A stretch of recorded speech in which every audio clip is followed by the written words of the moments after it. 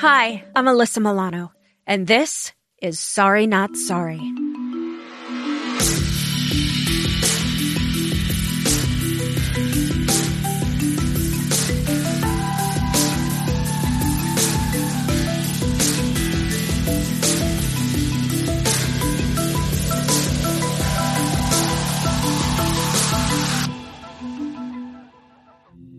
In our second coronavirus special episode, I've asked Dr. Dina Grayson to join us. Dina is a former congressional candidate from Florida, an infectious disease expert, and medical researcher who spent nearly a decade working on treatments for Ebola. She has a wealth of knowledge and experience in managing highly dangerous viruses and in the public policy of managing these illnesses. And we are so lucky to have her with us. From the beginning, we have been working closely with our nation's best scientists and medical professionals, and we will continue to do so. Not someone who likes to be hyperbolic or shout these things from the roof. It's just not my nature. But we know what needs to be done. The government knows what needs to be done. Public health officials know what needs to be done. It's not happening right now. The hardship will end. It will end soon. Unfortunately, we're really just at the beginning of this massive surge of coronavirus-infected patients. Well, we've asked them to accelerate whatever they're doing in terms of a vaccine. Absolutely. So this idea that a vaccine is going to be ready in 3 months is unfortunately beyond misleading. That is not going to happen. We're going to be opening our country up for business because our country was meant to be open. As soon as we let our foot off the brake, this thing fires back up. It is highly, highly contagious. I am Dr. Dina Grayson, and I believe in healthcare for all. Sorry, not sorry. So you're a Florida resident, and we see pictures of beaches that are full there. How is your governor doing this and managing this crisis? I think that, unfortunately, Governor DeSantis has really towed the Trump party line, which was denial, denial, denial, and too little, too late. I mean, we're not only the third largest state here in Florida, but I think everyone knows that we have a lot of older folks that retire to Florida. And older Americans, older people in general, are more susceptible to this virus, more susceptible to severe illness, more susceptible to dying. And everyone saw those spring break pictures and videos. Oh, I couldn't believe it. People, belly to belly. And then where are they going? They're going God knows where, back to, all over the country. And they're not symptomatic. So, and you heard them saying, we don't care, we're just here to party. But you can't expect a 20-year-old, 21-year-old to have that kind of judgment. Where were the adults in the room? Where was the governor? Right. And what do you think the cost was of keeping those beaches open for so long? Alyssa, we don't know the cost yet, unfortunately. And I think that every single person that came here on spring break and was interacting with other people should be placed on immediate quarantines for 14 days. They are ticking time bombs. Exactly. I mean, totally. The good news for them is they're unlikely to get severely ill or die. But what about their parents? What about their grandparents? What about their teachers? What about, somebody in the store they interact with? They're ticking time bombs, little biological time bombs. And I also think, we have to be responsible and say that more and more younger people are now getting the illness and having more repercussions than in the beginning of this. And I don't know if that means that the virus itself is changing, but it does seem that more young people are starting to get affected. So this mentality of I'm young and invincible is really not great, not only for other people, but also for themselves. If they can't think about other people, then they have to be able to take care of themselves and protect themselves. All of those young people had to return home somewhere. And that's what's so terrifying to me. I would look at those pictures of the beach and think, how many of those people are from California or, going to be going back to Studio City with my parents right next door or whatever it is? That's exactly right. And, the younger folks need to remember that actually, even though if you catch the virus, you're less likely to get seriously ill or die, it doesn't mean you're not going to get seriously ill and die, number one. And number two, younger people are actually the most likely to catch the virus. Right. We know this because if you look at South Korea, 30%, and they screen everybody. You walk outside, they're like, get a test. I mean, like you can't move around. I mean, they're everywhere. Testing. And we know that 30% of all of the people that tested positive in South Korea were between the ages of 20 and 29. And Right. that's because those are your baristas, your bartenders, your waiters, and they're interacting with people all the time. And we call them super spreaders. They don't know they're infected. They feel fine, but they're interacting with the public. And, again, prior to all this knowledge being out there, I don't fault anybody. They're just doing their job and they're doing their thing. They're in their 20s. But now that it's out there everywhere on social media, like you said, think of yourself, Alyssa. Don't even be selfless. Think of yourself. You can die. And it's so crazy to me. I mean, even in California, where people are very health conscious and very aware, people are at the beaches. They had to close down the beach parking lots because over the weekend, people were still hiking. People were still congregating in the beaches and the parks. It's so crazy to me. Before the governor took the hard stance that he did in California, everybody I knew was already on elective lockdown, right? We were like, okay, we know where this is going. We'll stay home. And you look at what's going on now and people still aren't staying home. It's mind-boggling to me. But I want to talk to you a little bit about the governors of the country and how you feel they're doing in addressing the coronavirus. And who do you think is standing out as far as leadership goes during this time? Well, you are very fortunate to live in the wonderful state of California, where I spent, at least a quarter, if not a third of my life. And you have a fabulous governor, Gavin Newsom, who's doing an extremely good job. I think that he's been honest and clear and transparent. I think that trying not to be overly aggressive, trying to find that right balance. I mean, we have this deadly virus that is highly contagious. No one wants to lock down the country. No one wants to lock down a community. No one wants to do that. That's like the mechanism of last resort. And Governor Newsom's done a fabulous job in sort of finding that right balance. And I think Governor Cuomo of New York has been utterly spectacular. You watch his press conferences, and, I say this as a true expert, as an MD, PhD. I mean, Alyssa, you know me, I'm an uber nerd. But I listen to his press conferences, and they're spectacular. Yeah. He's very fact-based. He's not trying to freak people out, but he's honest. And I think that, people, and this is what I try to do as well, and you know that, Alyssa, is that I try to just tell people, here's what it is. I'm not going to sugarcoat it.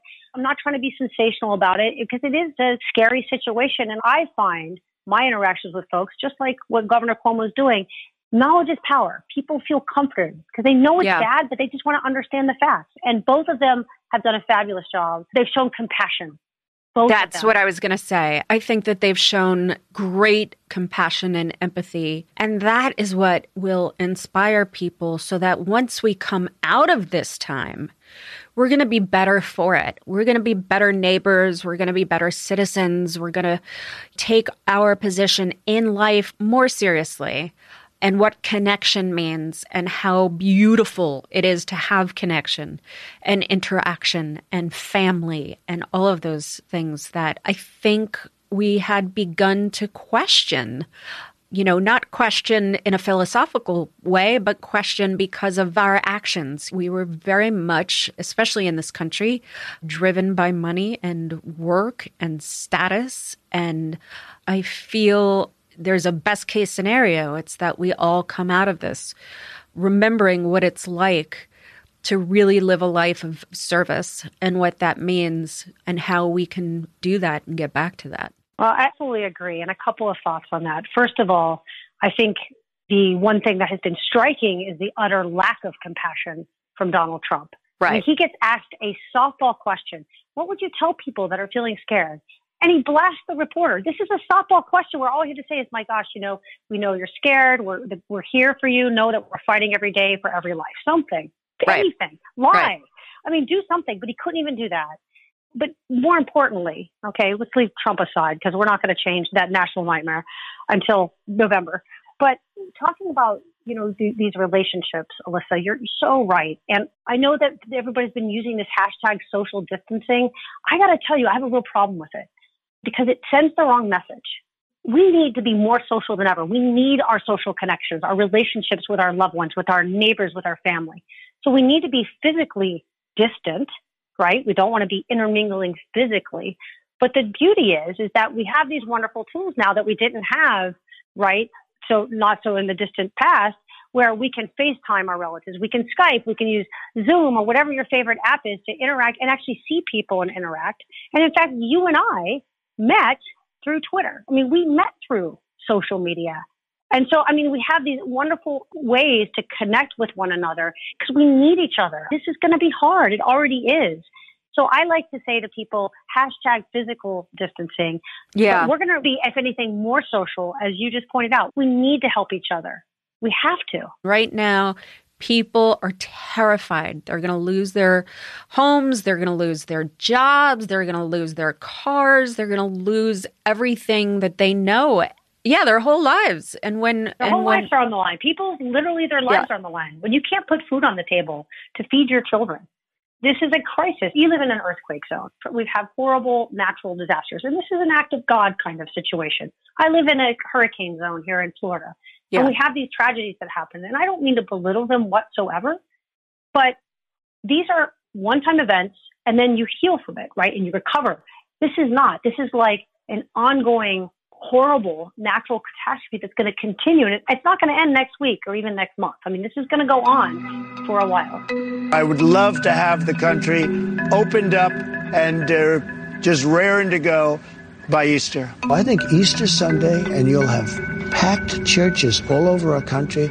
I think it would be a beautiful time. Based on what? No expert backed him up on the Easter call. The key thing is we've got to bail out the American people. And that's where the Democrats are so right. Yes, part of that is supporting businesses as long as they keep workers hired and pay them. But if we're just throwing money at a business so that some executives can get a bunch of huge bonuses, that's no, right? I think we would all agree that's just wrong. Then there's Trump. And he goes out there in his press conferences, and it is so striking to me to see the difference in what the president says and even his own medical experts say. I mean, as a doctor, that must drive you bonkers. Oh, I just sit there and watch Tony Fauci. He is literally one of the top world experts in virology. And he sits there and, you know, he had sort of the don't touch your face, and he doesn't. But even he kind of just like, oh my, he did the face palm, you know, in the middle of a press conference. Because he's just like, I can't even believe this is happening. He's trying to have the poker face, but he couldn't even do it. At this point, and I've never felt this way about a president, but I feel like they need to show the press conferences on tape delay and then edit out the crap and the lies, because it's dangerous. I mean, just today, I don't know if you heard this. You know how Mr. Trump was touting the use of these anti-malarial drugs? Yeah. Well, first of all, I mean, the data, the evidence is like, we're talking like preliminary is, and put evidence in quotes. I mean, this is like, maybe, it might, possibly. I would say as a scientist, there's no evidence. It's anecdotal. Anecdotal is not the antidote, okay? But here's the thing that just happened. Here in the United States, we had a man and his wife took one of these anti-malarial drugs. They were both in their 60s. The guy died, and his wife is in the ICU. And I warned people. I mean, I went to Trump's Twitter, too. He's like touting this. And I'm like, these medicines are associated with fatal heart arrhythmias, heart rhythms. You can drop dead, literally. And you can't just tell people, because they're going to go and buy it from God knows where overseas, and they're going to start chugging this stuff down because they think, oh, I might have COVID-19 without under direct supervision of a doctor. And God only knows what other medicines they have. There's a lot of interactions these things have. I mean, they're dangerous. I don't want people to think, oh, gosh, if I'm on chloroquine, is it going to kill me? No, because you're under the supervision of a qualified doctor. And Mr. Trump is not. And frankly, he's got blood on his hands. He should not be doing that. I mean, if you were Anthony Fauci, would you be doing things differently? Could you even continue to do that job? Gosh, it's me, my personality. I think they would have fired me a long time ago, but you know. Yeah, they probably would have. You're right, Dina. I don't think I could have kept my mouth shut. And we're seeing increasingly that Dr. Fauci is speaking out, and he's speaking really to the scientific community, and he's speaking in those interviews, assuming that, well, if it's not on Fox News, maybe Mr. Trump actually won't hear it, and I'll speak truth. But he should be, and I've been saying this as you know, for a while, that he should be our nation's front and center spokesperson about what to do. I mean, he's the absolute, one of the most knowledgeable people on the entire planet. And we're just really fortunate that he happens to be an American and has served our country for many decades. And Trump should just do what normal leaders do and let the experts lead. And he looks like a king, but the narcissist in chief just can't help himself. Is it true that you worked as a researcher on a cure for Ebola? It is. I worked for nearly a decade on a treatment for Ebola. It's actually in the same type of medicine as some of these antivirals that we've been hearing about in the news recently. Remdesivir, another one's called favipiravir, which is an approved drug for influenza in Japan. And I worked on a drug called galidesivir. And these are drugs that all work the same way. What they do is these viruses like coronavirus and Ebola, instead of DNA, and I'm going to get a little nerdy for a second, like we use DNA as our genetic code. So when you pass along your genes to your kids, you're passing that along via DNA. These certain viruses like Ebola, like influenza, and like coronavirus, they use RNA, which is different. And so when they want to make new viruses, they have to copy RNA to RNA. And so these drugs block that. So they block the ability of the virus to make new viruses, which is really cool. So I worked on that in Ebola. These drugs typically work against multiple different viruses that all share that same kind of mechanism, which is that RNA to RNA copying. I will say, I think all of those drugs are in the same class, and they have they're slightly different flavors. So one may work better than the other, but all of them should be tested because, there's real potential there based upon how the virus works. And look, if you can block the virus from making new viruses, it's very, very effective. I'm actually cautiously optimistic that hopefully one of those will be effective. And I know at least one, if not actually at least two, are being tested as we speak today. That to me is exciting. Tell us exactly from your experience, what's happening in research labs right now? Well, in certain labs, believe it or not, they're being scoured for reagents, basically chemicals, to perform the COVID-19 tests. So Mr. Trump so bungled this. I screened for testing in January. And of course, nothing to see here, nothing to see here. Even into March, Mr. Trump was like, nothing to see here. Couple cases, it's going to be zero. We were way behind the eight ball. And remember, we're not the only country that's having an outbreak. This is a global pandemic. And so these reagents are like, it's kind of like toilet paper. You can't find any. Well, guess what? These chemicals to do the tests, you have to basically purify the RNA, okay? So you need specific chemicals to do that. They're on short order worldwide. Well, we were kind of like last in line to get them. So labs are being told, hey, if you have any of these kits, can you please give them to us because we need the chemicals? So that's just was a little weird aside that you wouldn't hear about. Like one of my friends told me about this. Like, hey, Dina, check this email out. I was like, oh my God. Wow. I've never seen such a thing. But as far as the other areas that are going on, there's a couple of areas. I mentioned the RNA blocking drugs. Okay. Those are being investigated. Now, the anti-malarial drugs are being studied, but you have to study these under controlled situations so you can figure out if they actually work. So that's being done. Another area that's very exciting, I think for the near term as well, is to identify people who've already had the virus and cleared it. And they have antibodies, which make them immune. And so identifying those people, and then you have the opportunity to purify their antibodies, which can then be used to treat really sick people. Now, you're limited in the supply. We're not going to stuff these people dry, but you can certainly get enough of the antibody. And this was done during Ebola, by the way. Sort of a quick and dirty, if you will, way to get a medicine that's effective, which is basically purifying safely the antibodies from patients who are now fully recovered from the virus. And then you can give those antibodies to somebody who's really, really sick. And that helps basically sort of artificially is giving them immunity, if you will, because you're basically infusing immunity into them by giving them the antibodies. Yeah, Dr. Peter Hotez is trying to work actively to get our healthcare workers that therapeutic treatment so that they're at least somewhat protected while there's a shortage in masks and gowns, which is just disgusting. Well, and why is that? That is because Mr. Trump stuck his head in the ground, refused to acknowledge there was a global crisis, and was more worried about the stock market and his re-election chances than protecting American lives. Right. And again, where do we get most of this equipment? We get it from China. Do you think China wants to give us a bunch of equipment when they have their own problem? No. Right. And by the way, everyone in the world is trying to buy this equipment. And he still hasn't even activated. There's an ability to basically, force the manufacturers to make this stuff. He hasn't activated it. He's talked about it, but he hasn't actually done it. And that's crazy.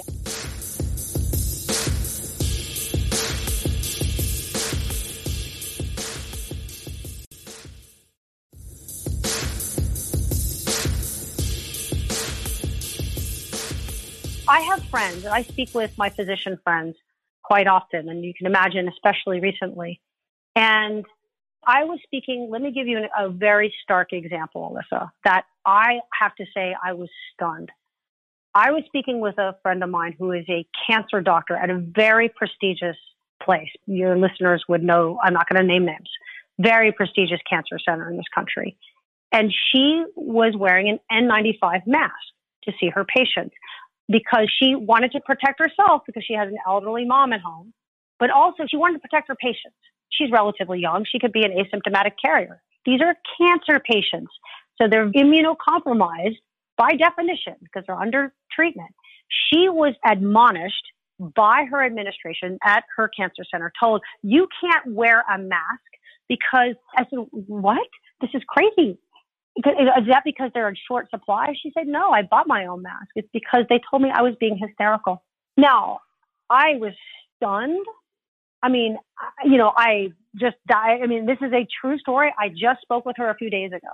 And she said, I'm going to probably have to quit because I'm not going to put my mother's life at risk, and I'm not putting my patient's life at risk. I have a doctor friend that quit the hospital that he was working at because he has a mom who's sick. But the other thing is, even to me, at least it's criminal, but different criminal, right? I've got a good friend who's an anesthesiologist. So these are the people that put the breathing tubes in. Right. Okay? Like, that's like one of the most dangerous jobs you could have with a respiratory virus. They don't have masks. They don't have face shields. She went on the internet herself and bought stuff for herself. It's unbelievable. What weaknesses has the pandemic exposed in our healthcare system, other than, obviously a shortage of life-saving supplies for our healthcare workers? Well, as we started off your wonderful podcast, Alyssa, I told you my mission statement, which is healthcare for all. And we are seeing the stark differences, right? And as I kept reminding people, those that don't share our views like you and I do of universal healthcare in this country, that when you're in the middle of a global pandemic with a very deadly, highly contagious virus, our collective health is only as good as the least healthy person among us. Right. Because if one person has the virus, we're all at risk. And that is very, very clear. And for a long time, we've heard the Trump administration, we're going to make copays for COVID-19 testing. Well, in Florida, we didn't expand Medicaid. So we have close to 20% of our population in a state that's close to 20 million people. Okay. You can do that math pretty fast. Wow. 4 million people without insurance, right? That have no insurance. And guess what? They're working in the hotels and restaurants around Disney World where all these visitors are coming. They're not insured. And by the way, they have no paid sick leave. None. No paid sick leave. So if you are making an hourly wage, living paycheck to paycheck, working hard, putting food on the table for your family, you have zero incentive to go get a test. Because if you're younger, you don't even feel sick. If you test positive, you got to be quarantined for 2 weeks. And by the way, you have to probably get a huge bill for the test, several $1,000s. Now that's free, thank goodness, thanks to the Democrats. And also, you would have had to have no paid sick leave. That's a bankruptcy issue. It's ridiculous. Now, at least the bill did pass. This is the one that Mitch McConnell told the Republicans to gag when they passed it. So at least we have sort of a Band-Aid situation. But I worry for folks because we don't have fair unemployment coverage for folks. Every Right. state does it differently. Here in Florida, it's no surprise. It's pretty sucky.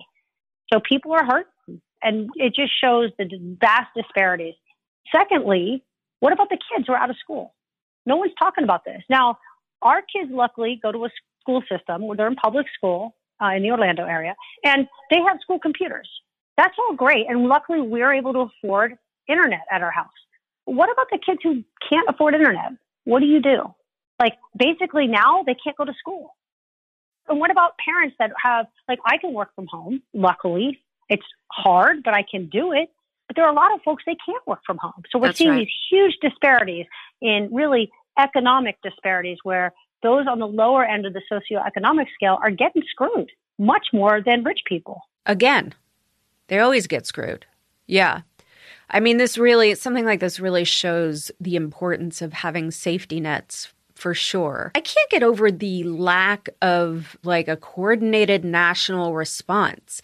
It just feels like everybody's going state by state. And what that means is that everyone's competing for the medical equipment, right, that we're trying to get in because we're lacking. My question to you, I guess, is did we used to have this managed better? Has this? Yes. So tell me what happened. Well, so first of all, you hit the nail on the head about this competition. So Governor Cuomo highlighted this. He said, I'm competing against California and some other states, and we're in a bidding war.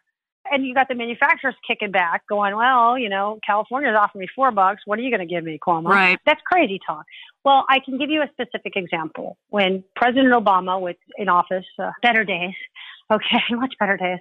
Hopefully we'll get there soon. When we had the Ebola crisis, he appointed an Ebola czar, not somebody like a science denier like Pence, who was a spin doctor in chief. Notice that Pence barely speaks anymore. He was just there to toe the party line and downplay everything.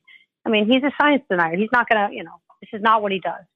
So when we had a president that actually cared about science, he put together a top-notch team, and they coordinated this response to make sure that the federal level, this is a federal issue. This is not a state issue. This is a federal issue, that you coordinate supplies. We have a national shortage. We have something called a strategic national stockpile, where we actually literally stockpile stuff for exactly the situation for global pandemics. We have medicines. We have ventilators. We have masks and gowns and gloves. We have that kind of stuff. And you put somebody in charge early. We know the intelligence community was telling Trump about this starting in late January, and that was pretty much every briefing. His presidential daily briefing was, hello, pandemic coming. And the bottom line is, Alyssa, long-winded answer, but the bottom line is total failure of leadership is why we don't have this coordinated response. I mean, the fact that he put Pence in charge of all of this, a science denier, there is a theory going around that he did that so that when he gets blamed for this being a botched process, that he can blame Pence and then bring another VP in. I don't think so, Alyssa, because I think that what he did is he approached this because remember who was in charge behind the scenes was the usual Jared Kushner. So Jared Kushner's whole approach was, this is a PR crisis, not you got the P right, but it's a PH crisis, a public health crisis. So they were just trying to spin their way out of it. And I kept saying, dude, you cannot spin your way out of death. You can't. And so I think what happened is they wanted to put somebody in who towed the party line of, everything's fine, nothing to see here. Pandemics are bad for politics. I get it. But again, you can't spend death. And the only person other than Trump who has obviously a huge vested interest in, the November election is Pence. So I actually think it was more that. But God, don't ask me to read Trump's mind, Alyssa. I mean, I'm probably the last person like you on the planet to know what the heck is in that guy's mind. I mean, if anything. I think that he is an asshole. I mean, this whole thing is just unfathomable to me that he knew about this in January and sat on this information so that his economy would not crash. And it's disgusting and it's hurtful. And the fact that human lives are going to die. By the way, a lot of people are going to die because of his greed and his inability to manage this pandemic in a way that did the least amount of damage as possible. You're 1,000% right. It's scary. No one reached out to me and said, as a senior citizen, are you willing to take a chance on your survival in exchange for keeping the America that all America loves for your children and grandchildren? And if that's the exchange, I'm all in. Of all the things that he has done, this is just like, if people aren't angry about this, then there is something wrong. They need to check their pulses. But again, I'm just going to take this moment as an opportunity to remind everyone to check their voter registration and make sure that they are still registered to vote. During the primary, I requested an absentee ballot and they told me I was not registered. So there's our reminder. I think one of the most terrifying things to me about this, there are so many, but one of the most terrifying things has been this conversation about multiple waves of the disease, that we do our social distancing and our lockdowns for a period of weeks or months, only then to have the disease come back when we get back out into the world. How long do you think we're going to be living this way? I knew you were going to ask me that question.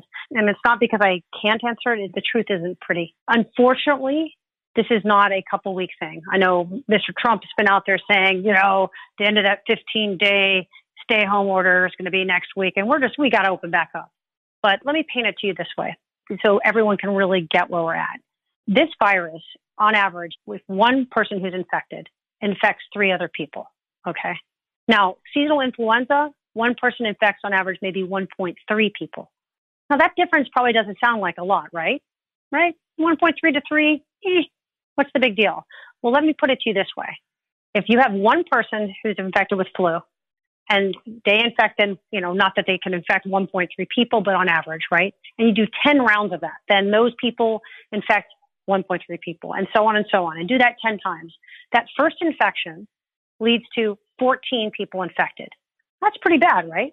Now, with this coronavirus, one person infects 3 people, who then each of them infect 3 more people, who then each infect 3 more people. Do that 10 times, one person turns into 59,000 infections. Think about that. Basically what that means is as soon as we let our foot off the brake, this thing fires back up. It is highly, highly contagious. That doesn't mean we're in lockdown forever, so I don't want people to go, oh my God. No, this is not a life sentence. What it means is for now, we have to be very physically distant. That's our only defense. Why? Because Trump bungled totally rolling out testing. We still don't have enough testing. We're nowhere close to it, but there's light. So just a couple of days ago, there was a rapid test that was approved, 45 minutes to get the turnaround time. Bam. It's like super fast. We need that everywhere. You talk about where you want to make an investment. Like you want to go out, you got to be tested. Okay. Also, we need a test to know who's already had it, who has antibodies, so they're immune. Because then they can go out everywhere. They're fine. We need almost like a little chip card you can carry around. So like you can scan it like, yep, I'm safe. See, I'm good. Or an armband or some kind of way to identify people that are not able to get infected. They can then deliver food to our elderly relatives because they're not going to infect them and kill them. So we don't have that in place. I mean, if I were coronavirus czarina, I would be putting the highest emphasis there in addition to the treatments and vaccines and the masks and gowns. I mean, these are the things we need because I want to open up society. But right now we're in a situation where it's basically have choices between really, really, really bad and utterly, utterly awful.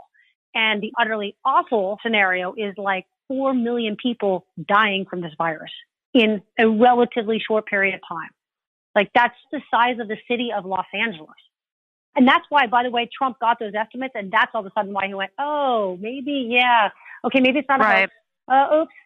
So I think basically for now, for the next foreseeable, at least I would say 4 to 6 weeks, easily, probably longer. Remember that we're also in the middle still of flu season. And this virus, you talked about the waves, Alyssa. Now, do I know this for a fact? No, but very likely this coronaviruses in general have a seasonality, just like flu does. We have flu season in the winter. It goes away in the summer. Coronaviruses in general do the exact same pattern with they kind of basically holding hands with the flu, doing it at the same time. And we have evidence that this coronavirus behaves that way because right now in the southern hemisphere, it's just starting to exit, in summer going into fall. And notice that we haven't seen these huge outbreaks in places like Africa and South America. And no one would argue that Africa has better healthcare infrastructure than Europe or the United States. And so what I and a lot of other experts believe is that we're going to see as our summer approaches, not that there's going to be no infections, but just think about like wildfire seasons, right? You know, flu season is like wildfire season for this virus. It spreads like crazy. When it's not flu season, it doesn't mean you aren't going to get fires. It's just that they're less likely to spread and become massive. Whereas the southern hemisphere is going to be lit and it's going to be the hot zone. And then come October, November, fall, when our flu season starts again, that virus is going to boomerang back north. And actually this second wave, it's going to be much worse. And the Spanish flu pandemic, same thing happened. First wave started in March, ding, ding, ding. It was bad, but sort of like little shot across the bow. But that second wave was where 80% of Americans who died, they died in that second wave. Because you have a full 6 months of flu season, of wildfire season, where that virus can go hog wild and spread like crazy. And unfortunately, I think that's the scenario here. But if we have testing everywhere, I mean, it has to be like free, easy. It's got to be like, you know, how we used to have payphones everywhere. It's got to be like that. It's got to be like everywhere you go. If you want to go into a store, it's like, yep, stop here. You're going to go to the coronavirus clinic and we're going to test you. If you test positive, we're not going to send you home because if you go home, you're going to infect your whole family. We're going to send you to coronavirus camp. We got a bunch of empty hotels. Why don't we staff them? Those hotels, people need jobs. Let's put people to work. We have work to get done. Let's staff those hotels with people who are immune to the virus. They've cleared it. You go stay at coronavirus camp for 2 weeks. You get over it. If you get sick, you go to the hospital. But otherwise, you know, you hang out, you stream some Netflix, you get paid sick leave, and then you're clear. You're good to go. You're immune. If we really want to open up society, these are the kinds of things we need to do. Otherwise, the only option we have is wait for that vaccine, which is over a year away.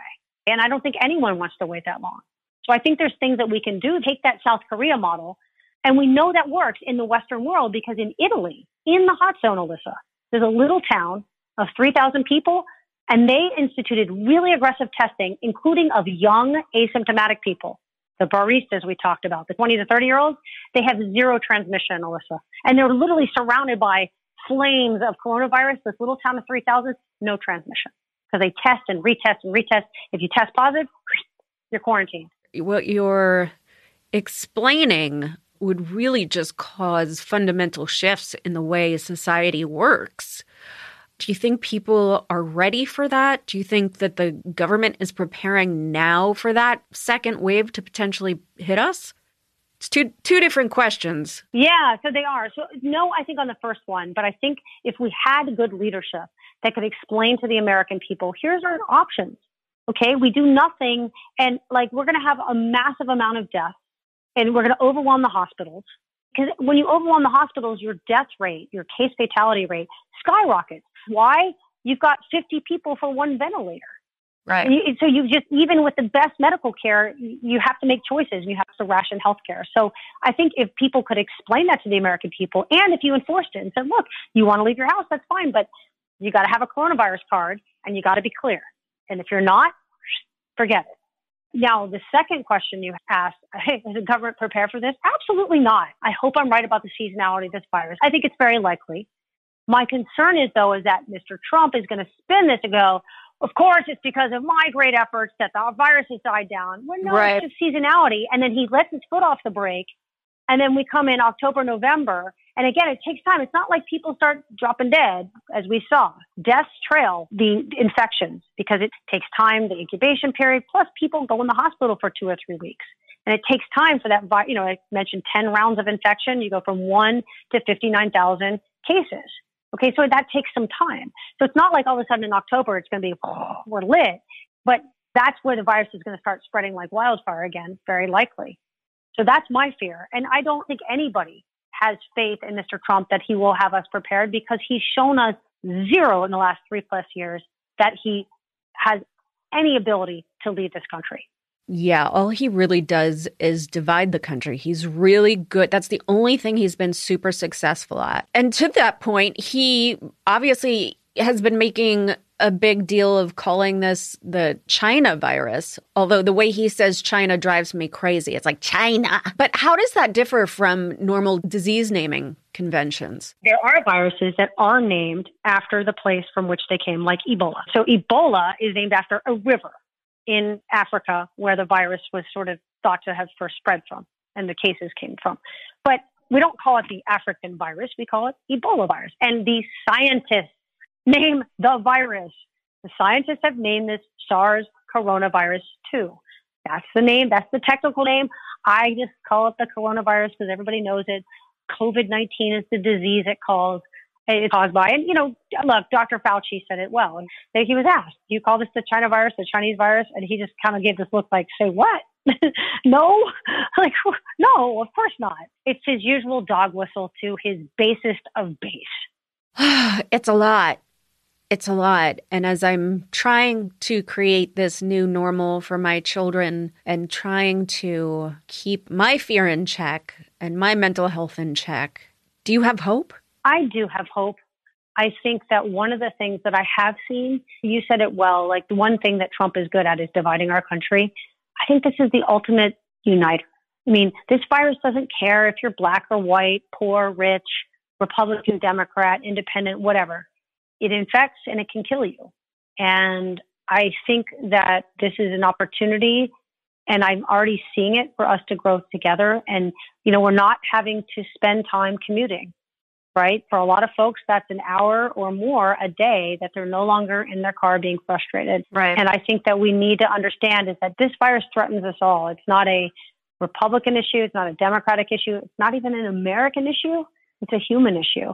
So I have hope there. And I also have hope and faith. We live in a country that we are the best in the world at biomedical research. We are. I mean, there's other countries who are great, but we are far and away the best. And I think our innovators, we have great innovators, not just in biotech. There's so many interesting solutions, like, for example, the smart thermometer company. I don't know if you heard about this. This is cool. So these smart thermometers have these chips in them. And so this company, they can track who has a fever and when. It's kind of scary. I wouldn't have one in my house. But anyway, so they looked at all the data and they said, we're going to look at what's kind of the incidence. How many fevers are we seeing right now in America compared to prior years at this same time, knowing that we're in flu season. So we tend to see more fevers. And they created a heat map to say, here's where we're seeing an unusually large amount of fevers compared to prior years in March at this time. No surprise, Seattle lights up. No surprise, New York lights up. See a little bit of Southern California. But by far, the place that was most lit, Florida, because we're not testing. You don't test, you don't see it. If you don't look for something, you don't see it. So there's ways, for example, of leveraging technology like that to find out where's an early hotspot. Maybe we can identify that. Let's go in and test. And then be more regional in our lockdowns and say, look, if you're living in Topeka and you're not having any infections because we're doing all this screening, we got all this great chip technology we can use now that people can update their little coronavirus card every day, or if they're out and about working. We have technologies that can do that, so we can actually make this easier for people so we can get back to a normal life. That's where it gives me hope, because I know we've got a lot of smart people, and this is an all hands on deck kind of thing. This is like bigger than going to the moon. Like, this is our own survival, and that gives me hope. Well, Dina, thank you so much for being a part of the podcast. Come back again, maybe in a few weeks, where you can give us an update on where we are. Certainly, it is conceivable that if we don't do that, you could get as bad as Italy. But I don't think we're going there if we do the kinds of things that we are publicly saying we need to do. We need to be very serious about, for a while, life is not going to be the way it used to be in the United States. We have to just accept that if we want to do what's best for the American public. As we leave you today, I want to share words from Dr. Anthony Fauci from an interview with the journal Science. This is our nation's top infectious disease doctor. This is the fight he has to have. Question. You stood nearby while President Trump was in the Rose Garden shaking hands with people. You're a doctor. You must have had a reaction like, "Sir, please don't do that." Answer. When you're dealing with the White House, sometimes you have to say things 1, 2, 3, 4 times, and then it happens. So I'm going to keep pushing. Question. You're standing there saying nobody should gather with more than 10 people, and there are almost 10 people with you on the stage, and there are certainly more than 10 journalists there asking questions. Answer. I know that. I'm trying my best. I cannot do the impossible. Question. Most everyone thinks that you're doing a remarkable job. But you're standing there as the representative of truth and facts, and things are being said that aren't true and aren't factual. Answer. I can't jump in front of the microphone and push him down, okay? He said it. Let's try and get it corrected for the next time. Ugh. This is what the top infectious disease doctor in America has to deal with during one of our most deadly medical crises that our nation has ever had to face in its history. Elections have consequences.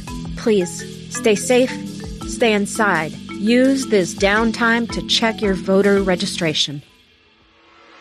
Sorry Not Sorry is executive produced by Alyssa Milano. That's me. Our associate producer is Ben Jackson. Editing and engineering by Natasha Jacobs. And music by Josh Cook, Alicia Eagle, and Milo Bugliari. That's my boy. Please subscribe on Spotify, iTunes, or wherever you get your podcasts. And if you like the show, please rate, review, and spread the word.